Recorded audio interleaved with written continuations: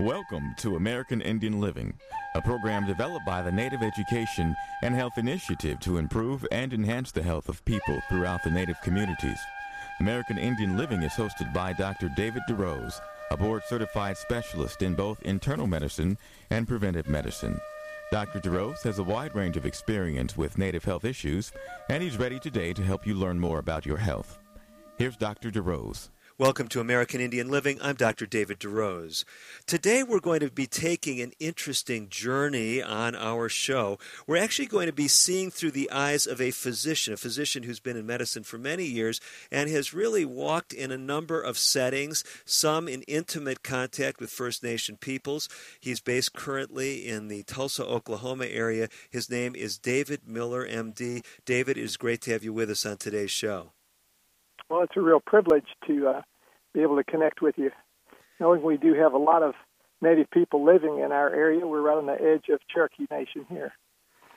You and I have gone back a number of years. We've rubbed shoulders in a variety of settings. I think you and I first met, David, when you were a physician at Uchee Pines Institute there in Alabama, an institute that actually takes its name from a tribal, I believe, reference to an area where you were practicing. Is that right? That's correct. I think one of my patients down that way, who was a historian, had thought there were around 3,000 of the Uchee Indians who maybe still lived out this way on the Creek Nation, he thought. So you've got this very interesting background, and it's one that has taken you from an institution like Uchee Pines that, for those who've listened for many years to American Indian Living, we've had guests from Uchee over the years who've talked about their natural healing methods, to more conventional medical settings. You've worked in both arenas, correct? That's correct. And, of course, you know, my training in family medicine was, down a little different track as the years have gone on. You know how medicine has made big changes. No, most definitely. So kind of bring us up to speed. Tell us a little bit about the things that shaped you as a physician, because I think there's so much to learn from really your fascinating life story. So first of all, a little bit about your early childhood and how you developed these aspirations to become a physician. You know, I was privileged to be born actually in the Southwest here in North Texas, Wichita Falls area. I'm sure it must have been named after the Wichita Indians, one of the Plains group, and lived there. Family history goes back even granddad, 1877 in the North Texas area. And when my father, who was in the Navy, was sort of on, he described himself on a ship where he felt like he was going to take his appendix out without the aid of an anesthetic when his drill malfunctioned, and he ended up being transported from the ship by seaplane, etc., to get back to a hospital in Hilo, Hawaii. It was there that he felt like his life was spared, partly because of the faith of the people who were caring for him. He had a nurse that somehow had real interest in this hospital with a 12-hour shift of providing spiritual care, where she'd pray for him, and she'd see these doctors that would go out and whisper in the hallway, and they didn't think he was going to survive because of him losing sort of 30 pounds or 40 pounds or whatever it was, and he kind of got the message when he'd see the tears in her eyes, but she prayed with him, and he knew this woman somehow awakened him. You know, when a person's on the deathbed, they always used to say there's no atheist in the foxholes, and I think he was going through some of that experience there, and he kind of made a vow to God, boy, you know, if you'll spare my life, you know, I'm going to find out what this is all about. And so he became a Christian, ended up at a college in Southern California, where he ended up marrying my mother, who was a nurse, and actually the school nurse there, and had been through training at Loma Linda University at that time. Must have been the 1930s and sort of the pre-antibiotic era, and I think that was one of the reasons they didn't think my father was going to survive even during those days. But she had some training, and during those years there was quite a bit more of the natural remedies and so forth that were used even in the treatment. But her background in nutrition and some of these little remedies, she was kind of like our primary care provider when I was a kid. And we'd have a sprained ankle or a sore toe or whatever. She was great at saying, well, here's what you need to do. Sit right here on the edge of the bathtub, and you get this little bucket of water. You push this one up under the warm faucet, and we'll have this one with ice in it, and you stay in that warm water as long as you can, and then we'll put a little more warm in it, and we'll get you put in that cold water and back and forth, and pretty soon that foot couldn't tell whether it was hot or cold or whether it was hurting or what. But it was pretty amazing how it helped with pain and healing. And I later realized, a lot of the physiology of how the body works, that there's some real rationality to a lot of these simple remedies that have been passed on for generations. I mean, that's such a great story, David, and it brings me right back to a patient I saw yesterday. We were actually talking about these very kind of treatments. He was having problems with diabetic neuropathy, nerve problems from diabetes, and we were instructing him on those very same kind of treatments. 3 minutes in the warm water with a thermometer, making sure it wasn't more than 104 degrees because his sensation was impaired from the diabetes, and then into that cool water for 30 seconds. So you grew up with those kind of treatments. Yeah, she was kind of like our primary care provider. There were a few times where we took a few medicines along the way, but not too many. That wasn't her first course. I think her idea, even with antibiotics, was, hey, if we get to one of these life-threatening situations where we really need one, we might pull it out. But she had some real skepticism, I could tell, over some of the, of course, you see some of these ads on TV these days where the pharmaceutical industry will even kind of, talk about all the glamorous things this product will do for you, and then it'll, of course, sort of finish by saying, but it could do this and this and this and this, and it may even kill you, but ask your doctor if it's right for you. I had patients who would say they'd see those ads and think, ooh, I don't know if I want to get any closer, So I think a lot of people are interested in something of a more natural, and how could we avoid some of the hazards that are inherent, in so many of the pharmaceuticals. Well, one of the other places where you and I, of course, connected was in Oklahoma, and I know I'm getting ahead of your story, but it reminds me of this point you're making, because I was working there at in an institution called the Lifestyle Center of America. We were doing a lot of work with a variety of tribes there, and I remember as we talked with our Native American patients, they would tell us, as we were doing more of these natural therapies, herbal therapies, diet therapy, exercise, they would say, well, this is like our traditional way of dealing with health.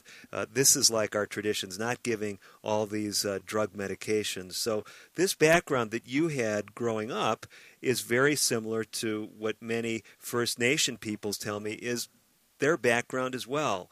So you grow up in this kind of environment. Did that plant the seeds early on of you aspiring to a career in medicine? It may very well have played into that. I had an older sibling who had gone to college and, had taken a biology major, and, there was a tendency for siblings to kind of follow in their other siblings' footsteps. And so I did have a ninth grade biology teacher who says, well, you have an aptitude for this biology stuff, if you want to. And so I kind of had thought, well, maybe a biology teacher or something along those lines initially. But as time went on, it seemed to me that the direction of the medical line made sense from the perspective of, there's great needs for people who have health challenges. I mean, as we all realize in the world, especially Oklahoma, we haven't done real well when it comes to being on the healthy scores. We're kind of down at the bottom of the barrel as far as America's health score goes. And so trying to figure out ways to serve people, has been one of the things that has driven us. Well, I mean, it's an exciting story for me because I've seen it firsthand over the years. And one of the things I always appreciated about you, David, is it seemed like you had a real compassion and a care for your patients. Did patients immediately sense that? Would people tell you that they sensed that you had a real interest in them?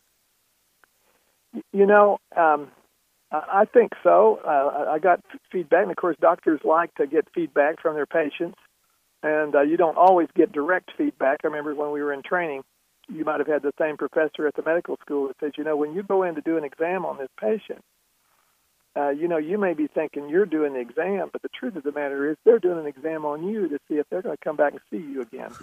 So I think being able to connect with people is real crucial, and I think the Lord has given me a special knack to do that. And I think some of that I remember gaining even in my home that I had the fortune to be in, where Mom and Dad, had a real a real welcoming, hospitable place where they would bring visitors in to spend, a meal with us, like after church or something like that. And when they would sit in the living room, I found that very interesting to see these adults interacting with each other and to hear how they responded. And the stories that they told, always, I always latched onto that.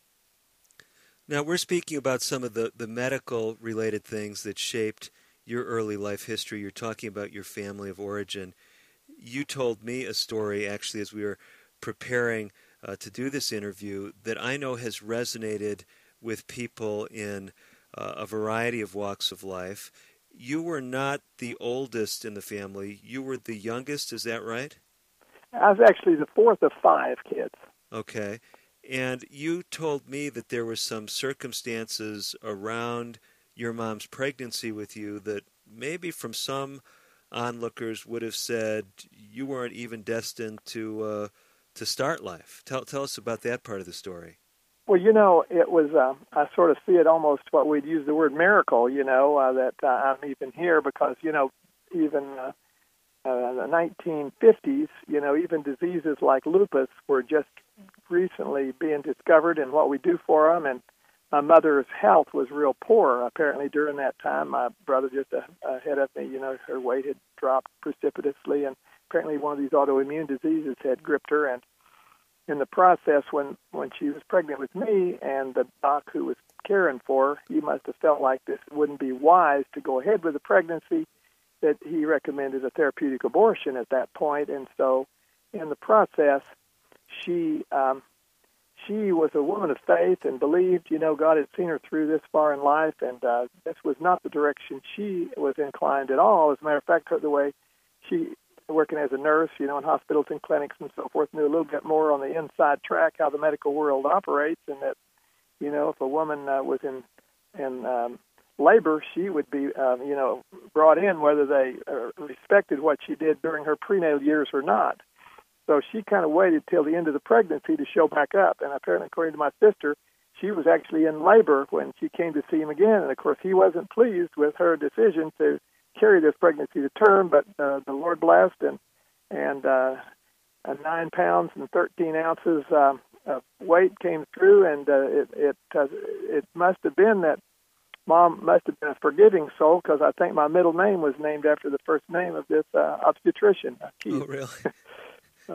That's an interesting story. So one of the things I'm taking away as I'm listening to what you're sharing is sometimes, at least in the medical world, some things may seem to be black and white to someone who doesn't have much medical background. You're not making a case for disobeying a doctor's instruction, but you are saying that there is something greater than necessarily a single physician's opinion, and there's ways to get second opinions in the medical world, and for those people of faith, there's ways to get second opinions from a higher power. We might call it the Creator, we might call him God, but it sounds like that's what drove your mother to carry. Yeah, and there's no question that she had a powerful influence in the home, with her faith. That was anchored in those kind of beliefs, and of course she I don't think ever regretted her decision, and of course I certainly haven't either. So. Well, David, it's a fascinating background. We're gonna talk some about your journey in medicine, but more practically, at least for the listeners, as engaging as your story is, we want to talk about some of the things you've learned over the years about simple strategies that people can use in their own lives that can make a difference. And so I think all the listeners can relate. We're talking with someone who has firsthand experience with these topics, a living experience, and it started really even before your birth, where someone believed that there were some ways beyond the wisdom of medicine that can actually make a difference, and that's why you're here today, isn't it? Absolutely. We got to step away just for a moment. I'm talking with Dr. David Miller. He's an MD, a physician who is currently practicing in Oklahoma. He's lived an amazing life. He's impacted thousands and thousands of people in Alabama and Oklahoma, working at centers that really have valued the very same things that First Nation peoples have valued for decades. We're going to come back with some amazing insights that can make a difference to your health. Don't go away. I'm Dr. DeRose.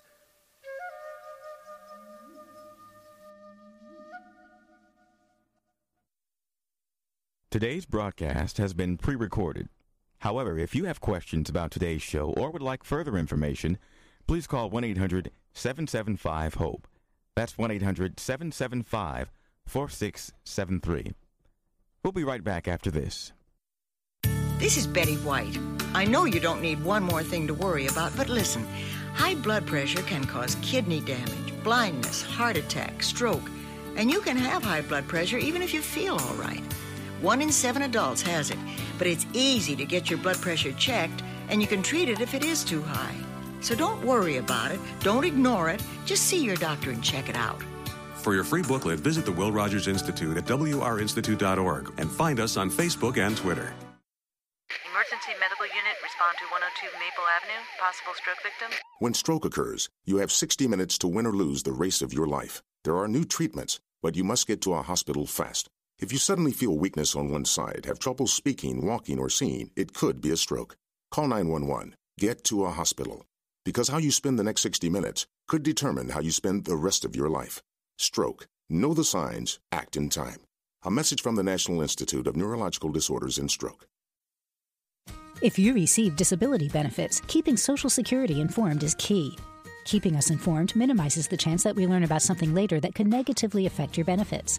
That's the surprise no one wants because it creates overpayments that you must repay, disrupts payments, and can even jeopardize your entitlement to Social Security benefits. Learn more about reporting responsibilities for people working and receiving disability or SSI benefits by reading our online publications, Working While Disabled, How We Can Help, and How Work Affects Your Benefits at www.socialsecurity.gov/pubs. Some changes can be reported online at www.socialsecurity.gov. You can also notify us at 1-800-772-1213 or contact your local Social Security office. Our goal at Social Security is to pay you the right amount on time every month. With your cooperation to keep us informed of changes, the likelihood of any unpleasant surprises that could derail your benefits will be greatly minimized.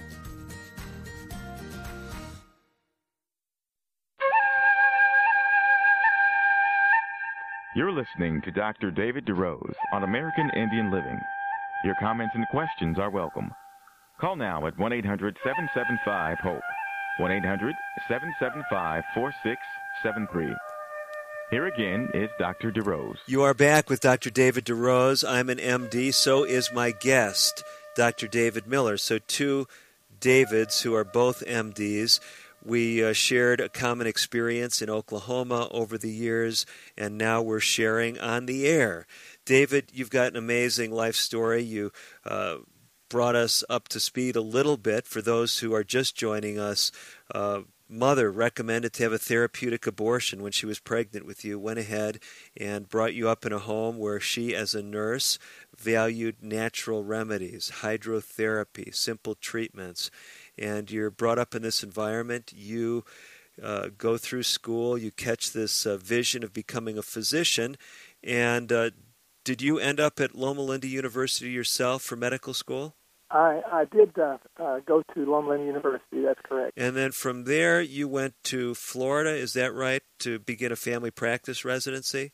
That's correct. I actually signed up for a family practice residency at Florida Hospital in Central Florida.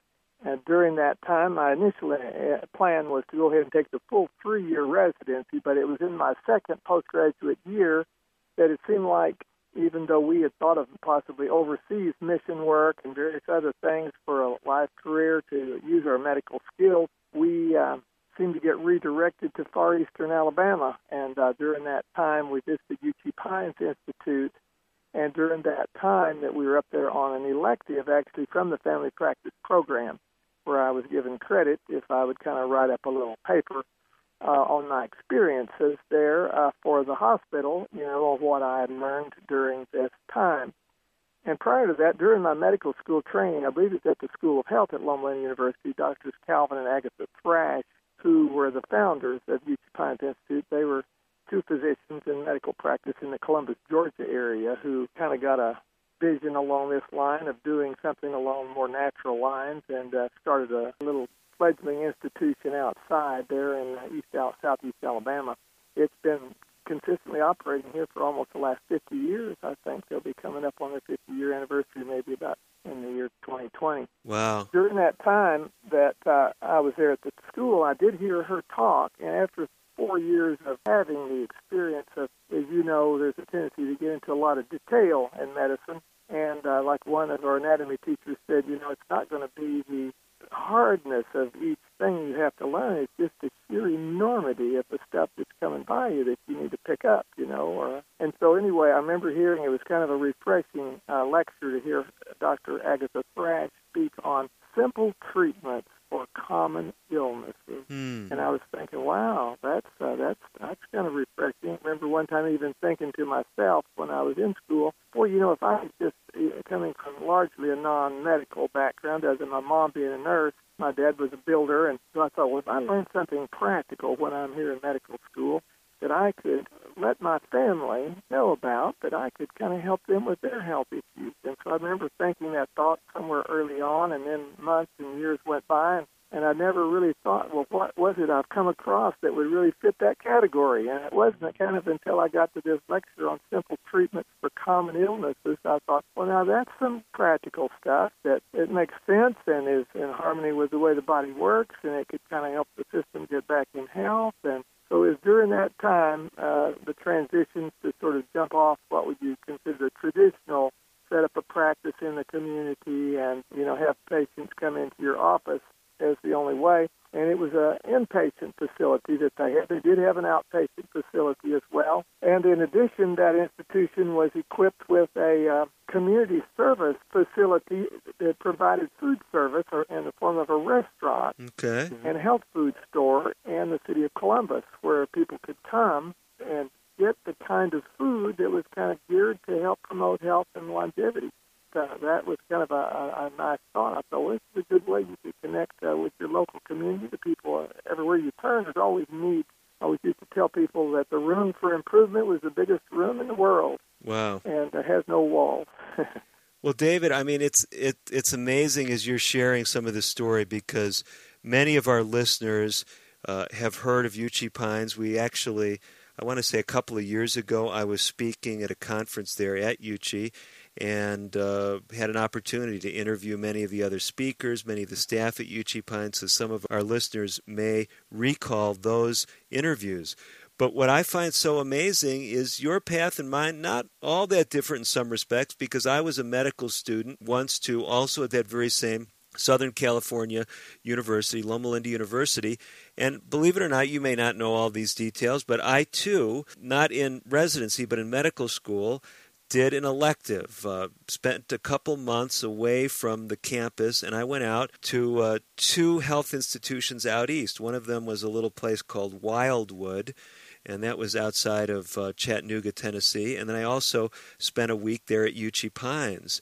And I was impressed by the very same thing that you're sharing, and that is that there were simple things, natural things that were making a difference. I remember a patient, you can maybe tell me some stories and our listeners some stories in a minute too, but one of the influential patients I first met at Wildwood when I ended up there was a fellow with such bad heart disease that he couldn't even walk across the tiny parking lot that was at that medical facility, very small parking lot, without having chest pain. And in 3 weeks, this guy's walking 7 to 8 miles a day with no chest pain. He's off most of his medications, and it reminds me of a patient I just saw the other day in my office. She's got terrible blockage in her arteries, and I was trying to tell her about these simple things that can make a difference instead of just having more and more surgeries to unblock the arteries. Were you seeing things like that too and hearing things about that at this stage? Absolutely. That's the kind of thing that, of course, kind of thrilled us to see patients who could come. And Dr. Calvin Thrash was kind of our medical director of the inpatient facility, and we'd have a patient who would come with severe angina, as they call it, chest pain linked with coronary artery disease, our number one killer here in America still. he had had a real interest in cardiology when he was in training there at Emory University, and he had even worked with such famous cardiologists as, J. Willis Hurst and some of those guys that had been involved in the early days of cardiology and some of their editorial works and books that they've written. But anyway, he was amazed to see, again, such a simple approach, a healthier lifestyle, and of course a lot of this through the years has been reproduced by a number of the centers to show that there's some real science to this, that Dr. Ornish and Dr. Esselstyn and others, as you know, around the country that have demonstrated very well that healthy eating, a total vegetarian plant-based menu, and the value of exercise and changing a few habits, good night's sleep, and all those kind of things play a big role in a person's health, far more than they realize. Dr. Ornish, one time at a medical conference, he was lecturing and said, one of the things I realized, though, is my heart patient is what happens between their ears and their mind. They're troubled at times, and it sends signals through their body, and boy, that plays into their heart disease. That whole physical and mental, you can't really separate, when one's affected, the other's affected, two go back and forth. And he was trying to think, what can we do to help solve that problem as well? No, I mean, this is such a great illustration. And for those of you listening, you're saying, well, come on, tell us a little bit more about this program. David, Dr. Miller has already mentioned some of the pillars that have been used, whether it's at Uchee Pines, whether it's Dr. Dean Ornish and his work in Northern California, whether it's Dr. Caldwell Esselstyn in his work up there at the Cleveland Clinic in Ohio. They're using these vegetarian diets. And in Indian country, David, I know sometimes the first response I get is, well, we're native, we eat wild game or have fish. But it's interesting as I've talked and as I've looked at research on native diets that has been published by native researchers, very low animal product intake in many tribal populations before European contact. So when tribal people, when First Nation people speak about the three sisters, they're talking about things like corn and beans and squash. And so when I talk with Native Americans about heart disease, I say eat more like your ancestors, eat more of these plant products, because they really have shown in the research, haven't they, that eating more of those foods can help with a host of diseases. Oh, I just recently had opportunity to connect with the Director of Health and Human Services for the state of Oklahoma, Dr. Terry Klein. And, of course, he's been quite a crusader here himself, practicing many of these principles to help with Governor Fallon to implement programs where we could have healthier businesses and healthier congregations and healthier, I think it may even be the Choctaw Nation that was well represented at this recent luncheon that was at Today in southeast Oklahoma, which, had great health needs. We're very supportive of pushing towards healthier ways. But one of the things that he pointed out, I think they have a program here in Oklahoma called the 3-4-60, he was saying. And three things we could do that would help reduce 4 of the common diseases people die of by 60%. Wow. And it was pretty simple. I think they were basically saying change your diet, get your exercise, and get out of Marlboro country, more or less leave the cigarettes and tobacco alone. Those 3 simple things, of course, can be kind of profound if you're one of them that's sort of hooked on nicotine to try to turn it loose. But you can realize that a lot of people have done it, and it can be done. And through the years, when you consider nearly 500,000 people a year still dying of tobacco-related illness, you realize these are enormous burdens. Wow, David, these are sobering things, but they're simple things that can be done, at least conceptually. Of course, we're not necessarily talking about ceremonial tobacco use. That's a whole other topic, but we're talking about addictive nicotine practices. And listen, we got to step away just for a couple of minutes. Dr. David Miller, all kinds of interesting insights, practical insights, a whole bunch more to come. Don't go away. I'm Dr. David DeRose. We will be back with more.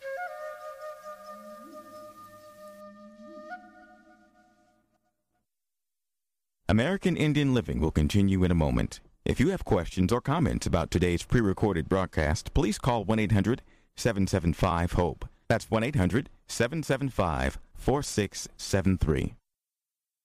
So, you want to be a hero. Here are some ways to get the job. Hunt down that killer shark. Or run into a burning house to save a kitten. Luckily, there's an easier way to become a hero. Call 911 if you see someone experiencing the symptoms of stroke, sudden weakness on one side, or trouble speaking, walking, or seeing. Stroke. Know the signs. Act in time. You'll be a real hero. A message from the National Institute of Neurological Disorders and Stroke. Can you guess what's going on here? It's kids getting fit. Studies show that children and teens who get at least 60 minutes of physical activity a day reduce the risk of obesity, heart disease, anxiety, and increase their overall mood. So, whether it's around your neighborhood or at school, just get out and play. For your free booklet, visit wrinstitute.org or call toll-free 877-957-7575 and find us on Facebook and Twitter. The Will Rogers Institute since 1936. My name is Tom Thornton. And my name is Cindy Thornton. We're retired, and this is how we live United. We decided to volunteer with United Way at our community free health clinic. United Way is how we contribute, because we know our time and money are going to the right places. Judging by the thank yous we get at the clinic, I'd say we're doing the right thing with our retirement, too. We're Tom and Cindy Thornton. We volunteer at our community free health clinic. We don't just wear the shirt. We live it. Give, advocate, volunteer, live united. Go to liveunited.org. Brought to you by United Way and the Ad Council. Diabetes affects more than 29 million Americans. If left untreated, diabetes can lead to serious health problems such as heart disease, stroke, blindness, and kidney disease. Your family's health history can be an important factor in determining your risk of developing diabetes. The National Diabetes Education Program wants to help you and your family. Do all you can to prevent or delay the onset of type 2 diabetes. Visit yourdiabetesinfo.org to learn more.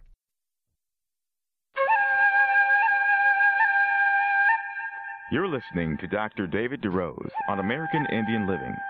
Your comments and questions are welcome.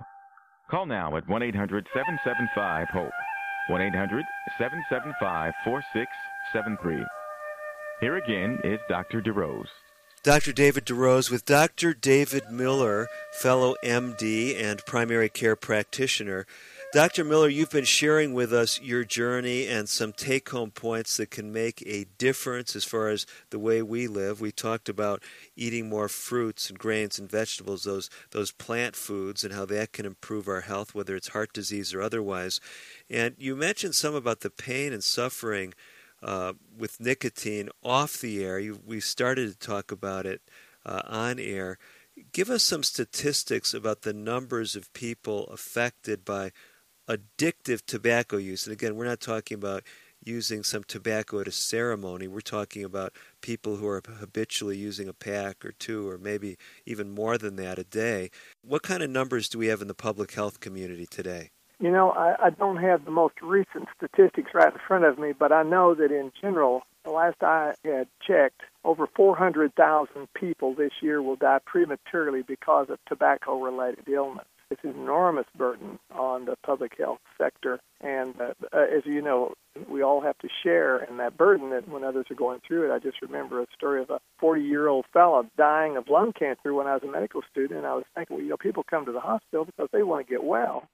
And can't we fix this guy? You know, I didn't understand enough to know that 1 out of 20 of the people, when they're first diagnosed with lung cancer, it's already beyond the stage where a surgeon or, you know, even chemotherapy or anything could really reverse the trend. And so I could see the desperation in a wife and a husband that was going down quick, and they didn't really have anything to offer him, you know. And I was thinking, boy, this is unfortunate. You could see these are examples where prevention is certainly better than the cure, and especially when it comes to tobacco. No, and I'll tell you, it's sobering for us as physicians because a lot of people do these mental calculations. They say, well, so it cuts so many minutes off my life per cigarette. Well, if I die at 75 instead of 85, that's okay. But like you illustrated, I mean, I've had patients who've died from smoking complications in their 20s and 30s, whether it was heart disease or lung cancer. So it doesn't just take those years off at the end of your life. It can take years off in the prime of life, can't it? Oh, absolutely. I remember a fellow when I was in a family practice training who came in at, as I recall, 27 years old, a basketball player, had a major heart attack during his play in the game, ended up in ICU, and while there, because of this clear through the wall of the heart damage, that he ended up with a big clot forming there that threw and caused him to have a massive stroke as well. all at the same time. And you think only 27, sometimes we're apt to think this is going to be an old person's disease, or that's disease that only hits the men. And, of course, the women are hit with it just as well, unfortunately. These natural remedies are so powerful. We're speaking about statistics. Many of my listeners have heard me talk about our recently published book, 30 Days to Natural Blood Pressure Control. We talk about these very same things and how they adversely impact blood pressure, the very same things you mentioned. If you exercise, if you eat more of those plant foods, if you get away from the addictive tobacco use, your blood pressure is going to come down. But listen to this statistic. You may have heard this. The World Health Organization estimates that 9.4 million people die every year on this planet from just the heart and blood vessel complications of high blood pressure. So some of these diseases that you and I see every day or have seen every day in our clinical practices, a lot of people think are innocuous, but we see the complications. We see the strokes. We see the heart attacks. And one message I'm taking away, and I'm speaking now to my listeners on American Indian Living, one message I'm taking away from David Miller's story, his life history, is that just like he was impressed at an early age, early in his career, medical career, that simple remedies were powerful. The way we eat, the way we exercise, avoiding addictive behaviors. Just like he saw this was powerful and it changed his life, caused him to go a different direction in his medical career, you're being called right now on this show to stop and listen, because you can change your lifestyle today and it can make a huge difference. David, coming back to your story, have you seen it over the years? Have you seen people change their life dramatically just by making some simple changes? Oh, there's no question. There's no question. We used to even have at the local medical center there in Columbus a stop smoking clinic that I participated in. It was called the 5-day plan to stop smoking. It was championed by actually a graduate from the same school that you and I attended there, Dr. Wayne McFarland. And, like at that point, millions of people were benefited from some of those simple things we've talked about here, with the benefits of making a choice and the power that we do have. The Creator's endowed us with this thing called choice, and it seemed like it must have been so crucial that even in, the ancient history book called the Scriptures, you could see God had to put a tree out there where they could choose to even go the wrong direction and give them that opportunity if they needed to, or they wouldn't have been a real human. So I think choice is so crucial, and of course the choice to choose not to smoke, or the choice to make a healthy choice with what we're going to put on the plate. One thing about smoking, we could live without it. We could live without Jack Daniels. We could be across town from some of the temptations like that. But when it comes to groceries and food, we all have to have some kind of fuel to run on. And Right. It's amazing to me how the Creator could design a machine that would run on such a broad spectrum of different fuels and still chug down the road. Some of them blow more smoke, as you know, but so to speak proverbially, but it's a pretty amazing piece of equipment. Well, David, let's come back to your story, your journey. You left what some people would say, kind of the traditional approach to medicine, completing a residency and then going on to a conventional practice. You go to this innovative health institution called Uchee Pines Institute. They're just outside of Columbus, Georgia, into Alabama. And you actually worked there for quite a few years, didn't you? I was actually there on the staff for 25 years. Wow. And it was after that you came back to the Southwest, to Oklahoma, where you and I reconnected there in the Ardmore, Oklahoma area. What was it that was involved in making a transition to what some people would say is a more conventional practice environment? Well, one thing that moved me back there was one of our mutual colleagues, who had a practice that was kind of geared to two things with his great love. One, natural remedies and lifestyle medicine, but also critical care medicine. And so that was one area that I had never had near the experience in. And so during the years working with him in the critical care unit, I had a chance to see a lot of these patients coming in with acute heart attacks, and a lot more than I did in the rural setting where we had a center where people did come to an inpatient setting, but it was obviously far less acute. Mm-hmm. They were there with chronic diseases, and of course it's that chronic disease burden that has about choked our health system down. So anyway, going back to that setting, wasn't certainly a change. It was a shocking change, but it was certainly an eye-opener, and it helped me to try to take some of the tools I had learned and try to help them, in the great state of Oklahoma. Now, I remember some years ago we were talking about some of the things that you were doing in the outpatient practice as well as presumably in the hospital setting there in Oklahoma. And one of the things that I was struck with, it's been obvious as we've been talking that you're a Christian and that faith is an important part of your orientation to medicine. Some of my listeners, they resonate with that. Others say, don't talk with me about Christianity.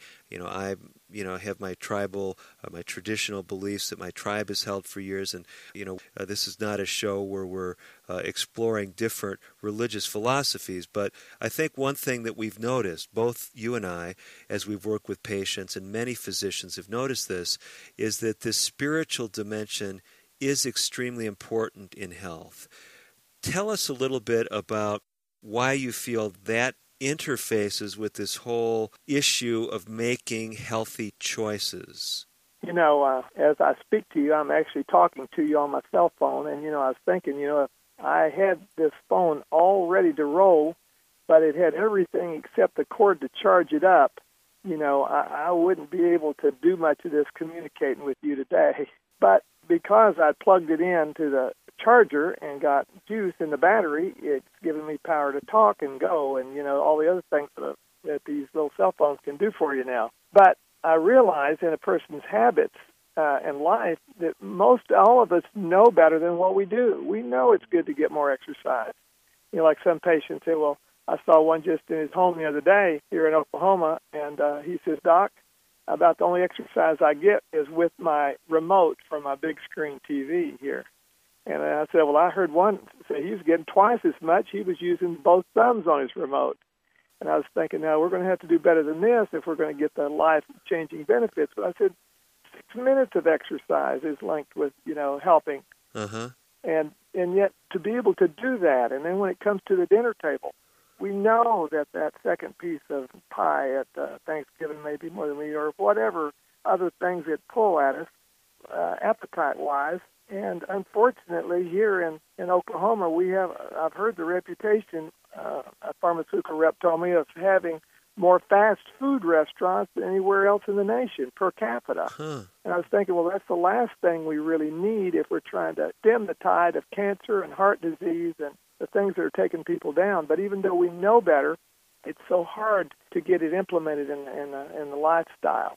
And so that's where, personally, I have felt like, well, if I didn't have some help from the higher power, which, the one who I see as the creator, God, who made me, and says, I used to share some Bible verses sometimes in the office, just write them on a little script like it was a prescription for patients. And one of them says, well, without me, you can't do anything. And the other one said, but with me, all things are possible. And I said, man, it looks like we better get it. It's like this is going to be like the battery pack for my cell phone here. We don't get some juice to make this happen. I know I want to do better. I want to make good choices, but I'm kind of a captive to this habit, And I heard somewhere, well, tobacco uses the same pathway in the brain that heroin does, that it's an addiction. Boy, I don't think this is going to be an easy monkey to get off your back. And so we need help.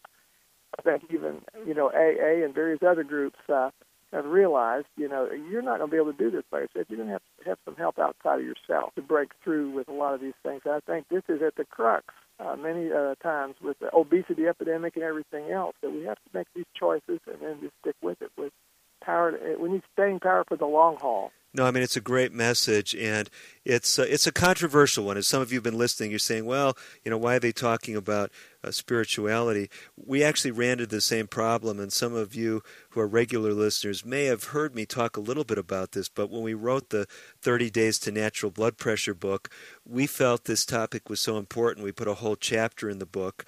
The 14th chapter in the book is on spiritual health.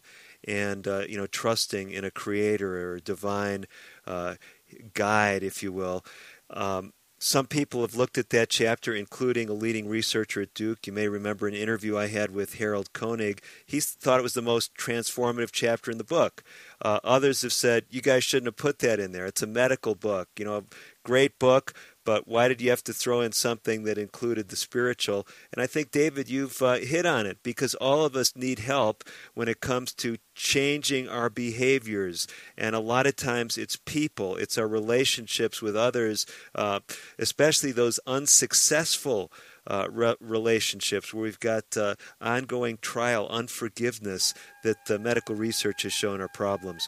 We've got a final segment coming up with Dr. David Miller. We do have to step away just for a couple of minutes, but we're going to come back with some final insights, things that he's gleaned over some 30 years or more of medical practice, practical lifestyle things you can implement in your home that can make a difference for your health. Don't go away. We'll be back with more on American Indian Living.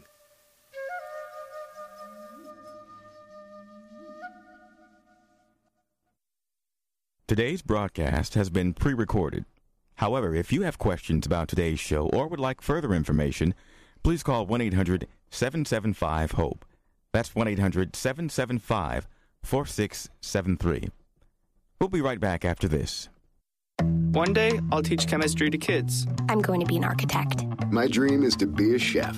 At the U.S. Department of Education's Office of Federal Student Aid, we provide more than $150 billion each year in grants, loans, and work-study funds, making higher education possible for anyone at any stage of life.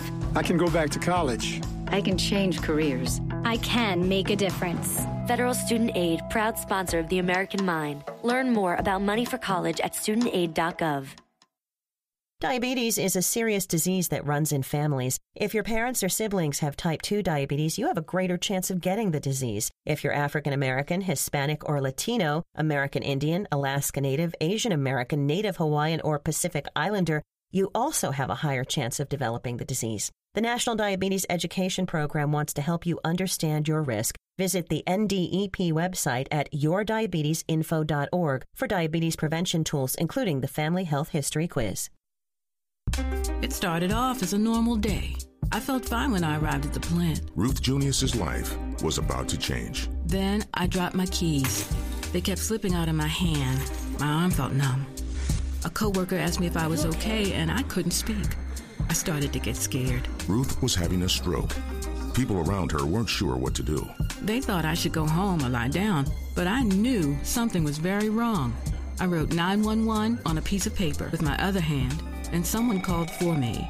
Because everyone acted quickly, doctors at the hospital were able to give Ruth treatment that started to reverse the symptoms. Within a few minutes, I was talking again.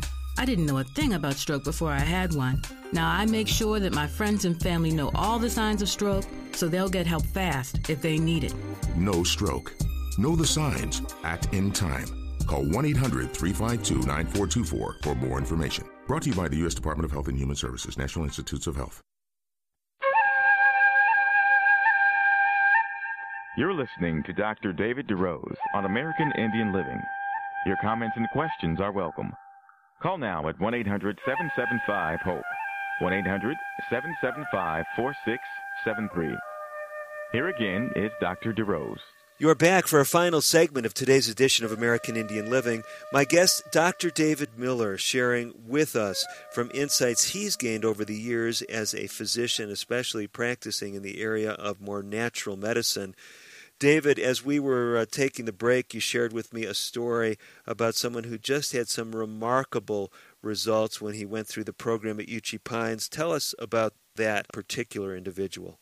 You know, Bob was a salesman, high-pressure salesman, maybe selling for hotel, equipment or something like that, and he came and was just sort of stressed out. He was a diabetic with blood sugars through the roof and on a bunch of meds, insulin, as I recall. Had trouble with his blood, cholesterol and triglycerides. His blood fats had gotten so high, and he told us, he said, the reason I came to Uchee Pines, my neighbor recommended it to me, was because my dad just died of a heart attack at 60 years of age. And he says, and I'm like he is at 38, except he didn't smoke and drink, but I do. And so we kind of had our work cut out for us, and so I asked him one time if the stress of his work was kind of giving him trouble. He said, well, it's not the telephone on my ear that's the problem. He says, it's the phone that's in the air. I said, what do you mean by that? And he says, well, when I get so angry with the way things are going, he says, I just lose my temper and I throw that phone and I feel like throwing it through the door. And so I could see all these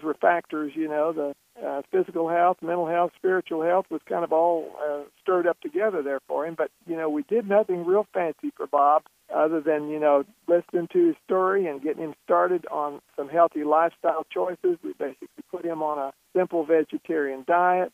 He actually brought his mountain bike up with him, and with the 200 acres of rural land, he cruised around, got some exercise more than he'd been used to. And with that change and leaving off his tobacco, kind of as I used to tell patients, get out of Marlboro country and stay away from Jack Daniels. Both of those are going to be good for you here. And so in the process, he was able to see a cholesterol of 363, as I remember, drop to 202 in 12 days. Wow. And I told him, I said, I don't know that the medications would get it down that quick, Bob.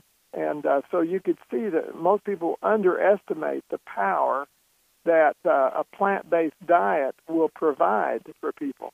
So anyway, his triglycerides that had been at over 1,900 had plummeted down to the 400s. It wasn't quite to the normal zone, but for 12 days, I think it was a great encouraging picture. Mm-hmm. And even his blood sugars as a diabetic had dropped from 225 down to around 125, before his term had finished there with us. And he said, we, of course, were recommending eating a good breakfast, eat a good lunch, have about 5 hours between meals, don't get into snacks, drink plenty of water, and, of course, mix the exercise and rest in. And, of course, he hadn't totally solved his frustration issues before his time was there. At one point he said, well, my sugar last night was 127, and I didn't eat any supper, just like you recommended, that a big meal at night would raise my sugars for the next morning. Mm-hmm. And so I left that off, and you know what? My sugar came up to 131, and I was so riled up, I decided to go down to the Pizza Hut. Wow. And so I said, well, you should have told me. He said, everybody has this thing called the dawn phenomenon. When they get up in the morning and, the body kind of gets the boilers going and pumps a little sugar out to get the day going. And so even without eating, your sugars can rise a little bit. You've made such great progress, and, it's hard for people sometimes to look at the big picture to know this is a long-term process of changing habits that we've kind of developed. We've seen, our mom might have been our first dietitian that we ever had, and she made good choices for us. It could make a world of difference, but if she didn't, it could get us on the wrong track, and then we, in turn, make those choices along life's road that sometimes take us down not towards the path of health. No, I mean, it's so true, David. Some of us have an easier start in life, but all of us can reconnect with some of these simple things, and many of them, like we've said more than once on this show, are things that were valued by First Nation peoples for decades, for centuries, prior to European contact. A lot of times, though, when people talk about natural therapies, they're really not thinking so much about changing their lifestyle completely, which you and I have seen is probably the single most powerful thing anyone can do. Right. But they want something simple that they can do for the sore throat or for the athlete's foot or for some other problem that has crept into their life. Have you found value to simple natural remedies in those settings as well? Yeah, there's no question that, even Dr. Calvin Thrash, who was an internist there at UC Pines Institute, he used to say, no matter what causes this sore throat, a hot water gargle for 5 or 10 minutes may do more to help relieve the pain and help blood flow to those tissues to help heal than any other remedy he knew of right off. Real simple things that could be done. And, of course, some was talked about, we'll put a little lemon in it, and that can sometimes change the pH there in the back of the throat and play a role so that some of those bugs, may not be able to flourish.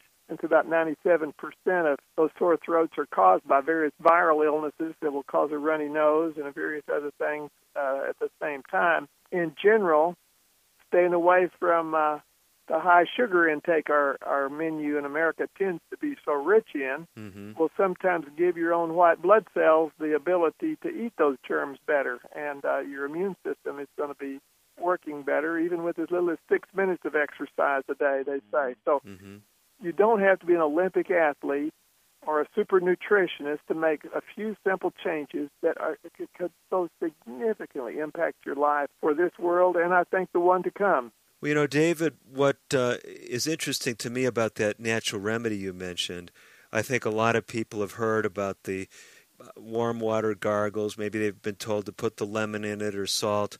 But Dr. Calvin recommended someone gargle continuously for 5 or 10 minutes. Was that his recommendation? That was one of them, and another little simple device that I have personally found helpful, and one that we used consistently with the patients that were there, even when they were in the inpatient setting. We frequently would use hydrotherapy in a heated whirlpool bath. That was one of the old standbys, and the person with a flu syndrome or other virus that hit them, since we don't have scores of viruses that we know out there, we have no simple pill that we can give them and just zap that completely away. You're dependent on your own immune response to kind of get on top of it. And so you think, well, what would speed this response up? And so a lot of these habits we've talked about play a role in kind of helping to build all your defenses, including that immune response. And so warming the body up, I've understood that you may have as many as 25 times as many antibodies to fight a virus in your bloodstream with the increased temperature of only 1 degree. So if you had a natural fever, it may be the Creator's plan built into the equipment to warm it up a little bit so that you would be able to fight that virus better. Sometimes virus infections don't raise the fever much, and so put them in a warm bath for a few minutes will even get the temperature up 1 or 2 degrees higher than the normal 98. If you even had it at 100 or 101, most people can tolerate that quite well, especially if you put a little cold cloth to the head. And amazing, I think it was one of those little treatments in a hot bath that impressed Dr. Agatha Thrash when she saw that done on her son up at that institution you mentioned earlier. And he had such a dramatic improvement the next day that she thought, wow, what happened to that cold he had? Just something as simple as putting him in that hot bath for a few minutes and a little cold to his head. And I think they wrapped around his neck one of these little heating compresses, they called it, which basically amounted to like a little strip of 2-inch wide, little strip of sheet wrung out of cold water wrapped around the neck with a little strip of plastic around that, and then a little strip of wool blanket or a little warm sock pinned around the neck. And because it would tend to increase blood flow to that whole area, nature's ability to fight is going to, of course, go up considerably when you have those little troops we call white blood cells moving through the bloodstream to kind of step in there and eat a germ. Wow, David, it's amazing to just listen to some of the stories that you've had and learn from some of these simple remedies. Uchee Pines, of course, we've mentioned a number of times. Neither you nor I have any formal connection with Uchee Pines at this point, but they still are seeing folks, treating them with natural therapies. It's UCHEE Pines if people want more information. And before we go, our time is really just about out, but any final words of wisdom, final encouragement you'd like to give our listeners?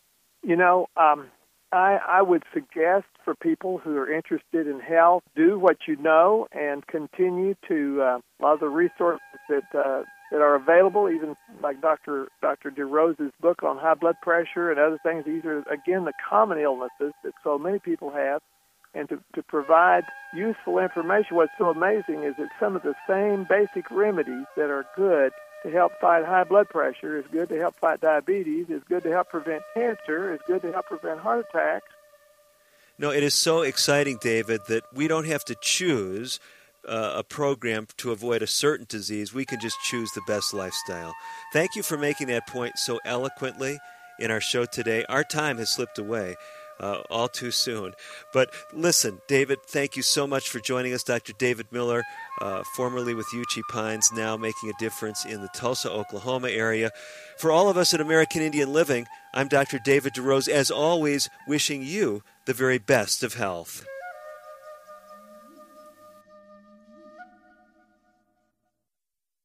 Native Voice One, the Native American Radio Network.